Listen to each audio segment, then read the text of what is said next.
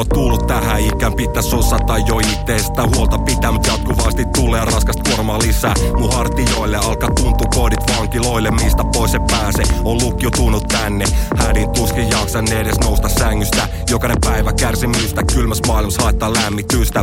Ennen haitti jännitystä, oli hauska känniryhmä, nyt se on vitu tyhmä rännitystä. Eikä edes mutsi sääli yhtään oma poikaa, vaikka näkee vierestä kuinka pahoin se voikaan. Hakee päihteestä voimaa, joilla voidaan ne ongelmat poistaa ja haavat hoitaa. Sama kaava toistaa, minkä aloitti jo ennen kuin oli 12. Näkehän sen kasvoista, et tuitu syvis vesis ja oltu olos vitu rankoissa. No mut hei, elämähän opettaa, kuhan kaikkea kokeillaan, eikä jää potemaan. Syyllisyyttä vaan kuolla vitu nopeeta, mut sentään hyvissä.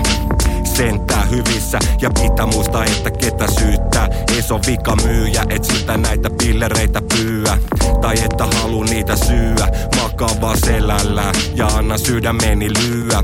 Ja odotaan päivä milloin lähen täältä. Sekin päivä alkaa koko ajan ole lähempänä. Ja vaikka sua ennen mä täältä lähenkin, mun pois meno on turha jäädä märehtiin. Samaan suuntaan kaikki me käveltiin, suhteet mitä rakennettiin särettiin. Oishan se kiva, että ois vielä läheisiä, kelle sanoa kiitos, anteeks ja näkemiin.